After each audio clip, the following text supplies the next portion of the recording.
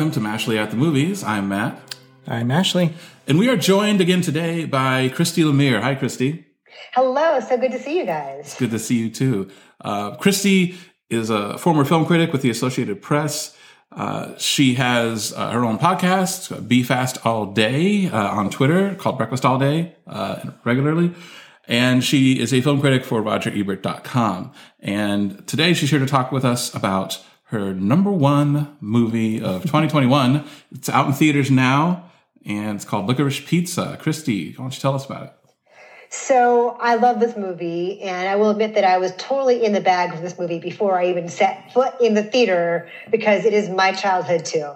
Paul Thomas Anderson wrote and directed it, grew up in the San Fernando Valley in the 1970s, and so did I. And he's a couple of years older than I am, and this takes place in 1973, so we were both toddlers at this point. We were both very, very young, but the vibe he creates is so relatable, and he so clearly loves this part of Los Angeles. For those of you guys who are listening who maybe don't know the Valley or have not seen his previous films that are set there, including Boogie Nights and Magnolia, San Fernando Valley is this mass of suburban sprawl just over the hill from Los Angeles and from Beverly Hills and from Hollywood.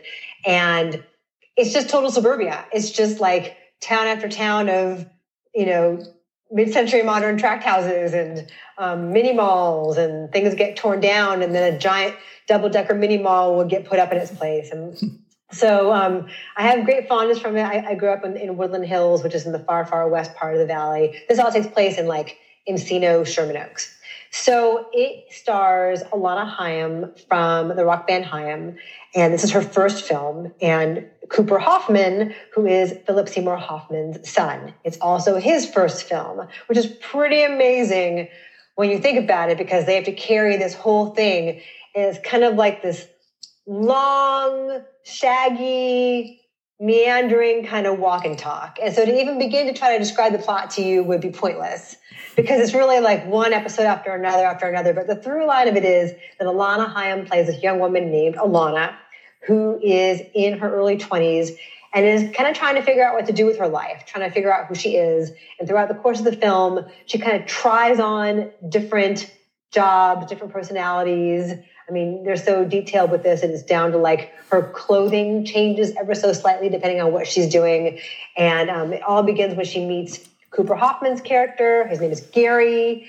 And he is 15, but he's got the swagger of somebody much older. He's a child star who's kind of aging out of being a cute kid child star, but he's got this maturity and this confidence that make him kind of irresistible. And so it's about their friendship and how they go from one adventure to the next, one business venture to the next.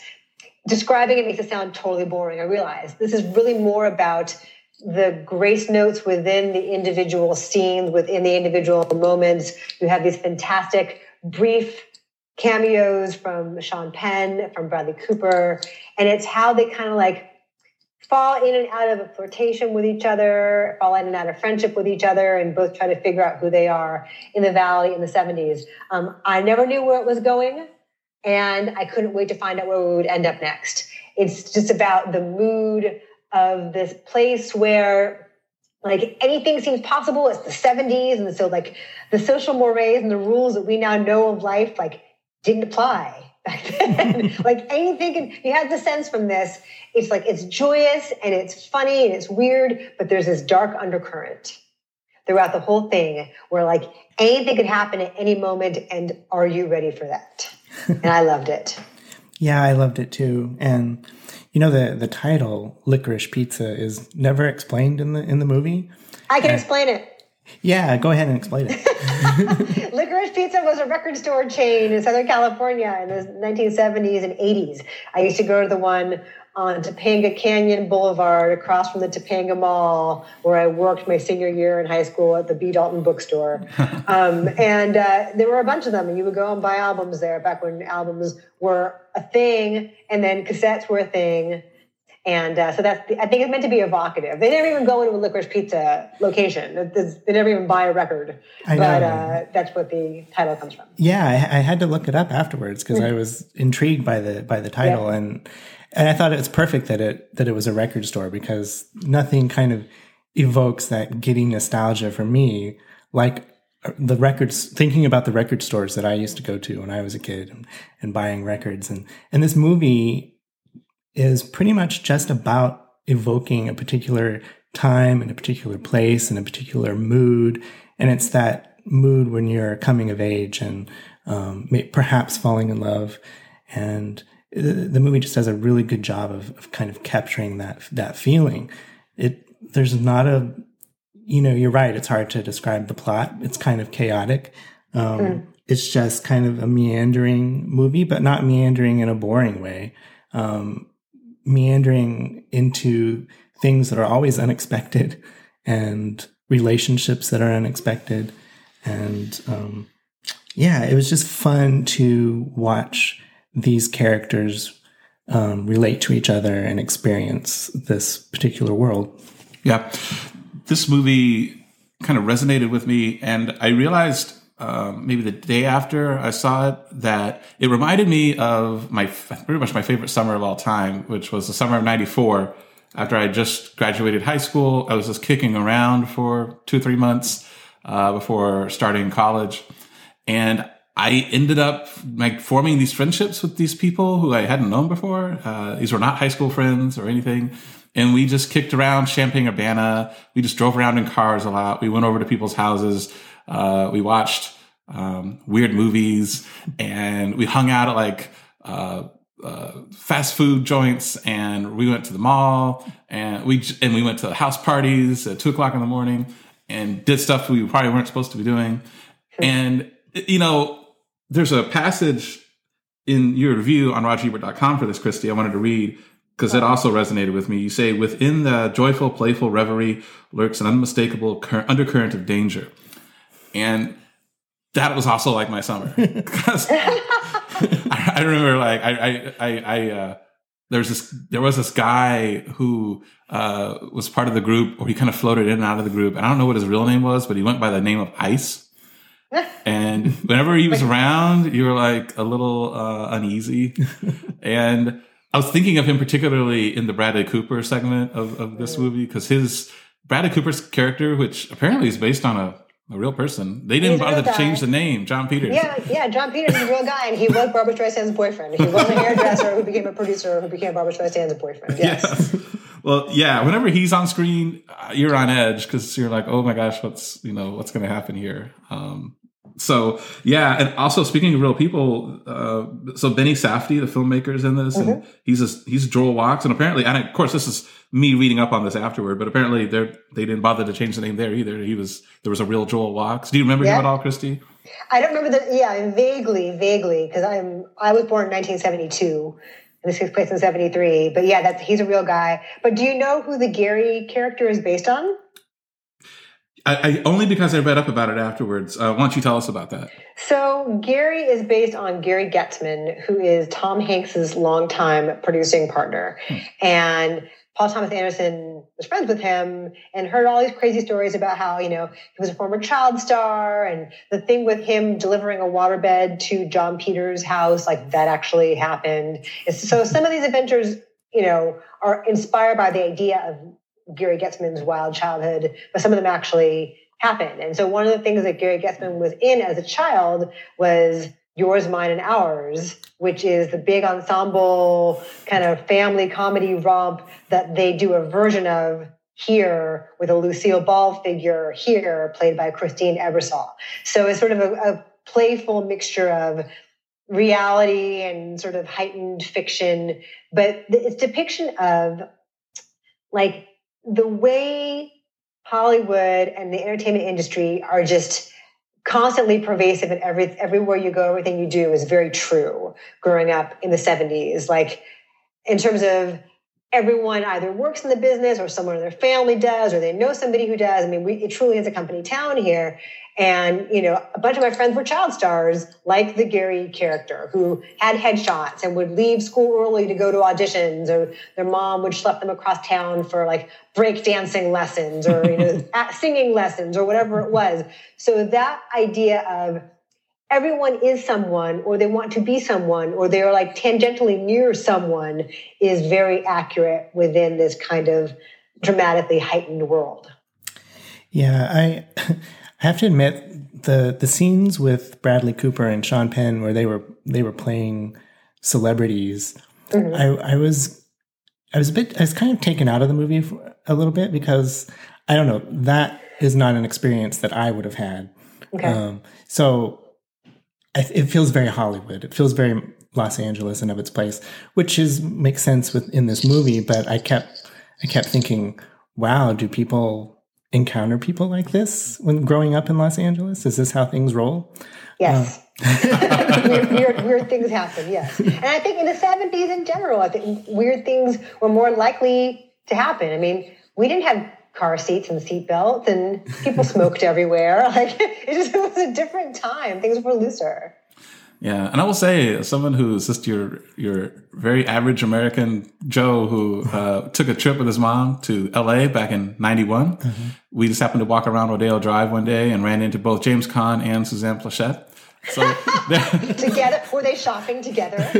They were not together. That's the thing too. I mean, there were these two different celebrities out and about shopping, independent of each other.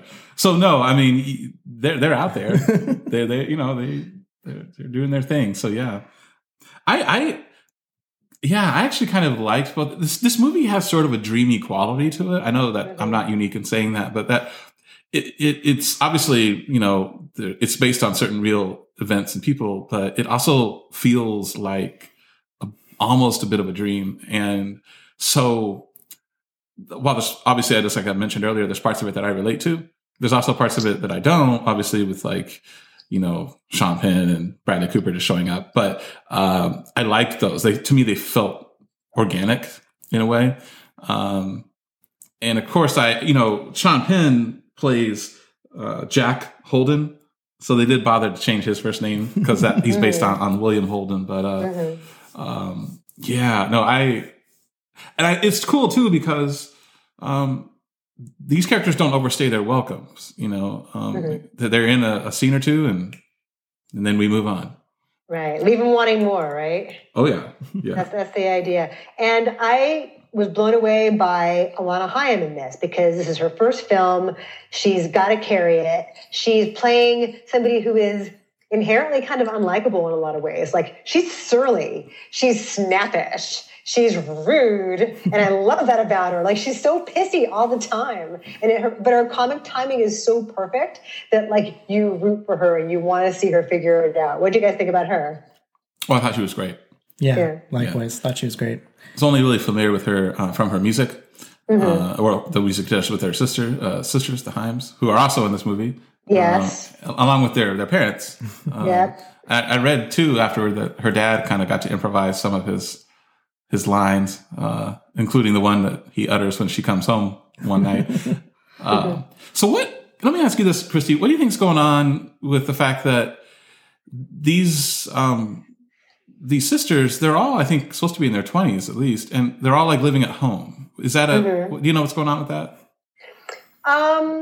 They're nice Jewish girls from the Valley who have just, stayed home with their parents for a while until they got married. Like, it's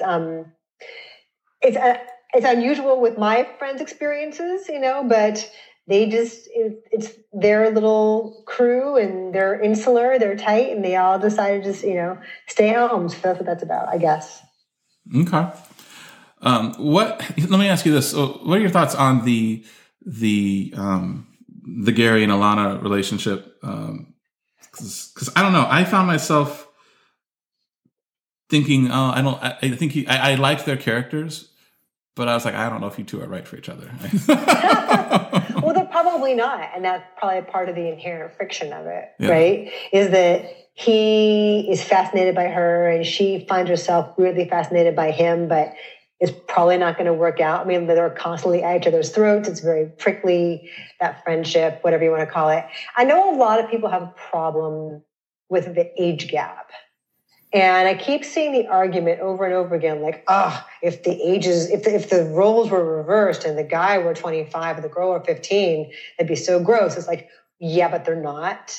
And that's the point. That's the story that he is telling. I think he establishes pretty efficiently early on that she's kind of stunted emotionally, developmentally, in terms of like, as you say, she lives at home with her parents still. She hasn't really seen much of the world. She doesn't really know who she is yet at age 25. And he, conversely, is very mature for his age because, as they establish, every adult he meets treats him like a grown-up, treats him like an equal, whether it's, the manager at Tail of the Cop or it's casting directors or it's his agent. They all treat him like he's a grown-up. And so he's got this maturity and this swagger. And also the whole thing is so chaste. Like nothing happens. And so, and people are like, I've been getting so much grief, you guys, from people who are like, you like this pedophile movie. I'm like, okay, really? Are we going to oversimplify this that much? It's like, no, this is not at all what's happening here. I mean, nothing happens between them. And even when she says, even what happens at the end, for those of you who haven't seen it, I'm not going to give it away. Even what she says to him at the end, I'm not sure she even believes that so much as that's like the next role she's trying on, the next persona she's trying to see if it fits for her. So what do you guys think about the age gap? Everyone's so uptight about it. Yeah, I think you're right. Given these particular characters, just on paper, the age difference seems problematic. But given these particular characters, it doesn't seem that bad. And it's not like the movie completely ignores the age difference. I mean, that's kind of a central theme and a central conflict here is she's really grappling with the age difference and is it even possible to make a relationship work here? So I think the movie addresses it and it didn't bother me. Yeah, no, again, on paper, it sounds bad. But when you actually, I'm glad I watched the movie because I was beginning to form an opinion about it without having watched the movie. And I think that's one of the worst things people can do when it comes to a lot of things. But, we're talking about movies right now. So is to form an opinion about a movie and not having watched it. And so, yeah, after watching it, I was like, okay, I get it. And one thing I actually found, kind of amusing on a very subtle level is I was like, they actually go through a lot of the trauma and ups and downs of a relationship without actually being in a relationship. And I'm like, wow, that sucks. No. Yeah. So yeah. This is a really good kind of slice of life, summer of '73 film. Great soundtrack, by the way. Great soundtrack. And that's something that he does so well, Paul Thomas Anderson. He'll find songs that are evocative of an era without being totally obvious or overplayed or on the nose in terms of commenting on what's happening in the action of the film.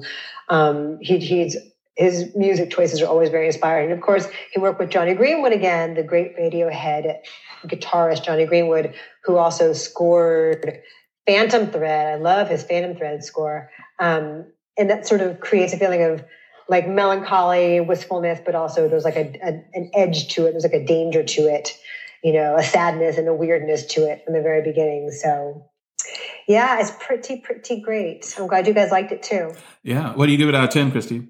That's 10 for me. It's the best movie of the year. I don't give out 10s lightly, you guys. You know that. All right. What about I'm you? stingy. I'm going to give it a 9 out of 10. All right. And I give it an 8. So our score is a 9. And that is Licorice Pizza. It's not currently streaming, but if you feel comfortable going to a movie theater, we'd recommend it. And if not, undoubtedly it'll be streaming at some point in the future. And so Christy Lemire, you can find her film reviews on RogerEbert.com and also the show she co-hosts on YouTube and online called Breakfast All Day. Christy, thanks for joining us. Thank you guys so much. This was so much fun. Thanks for asking. True love seed in the autumn ground. True love seed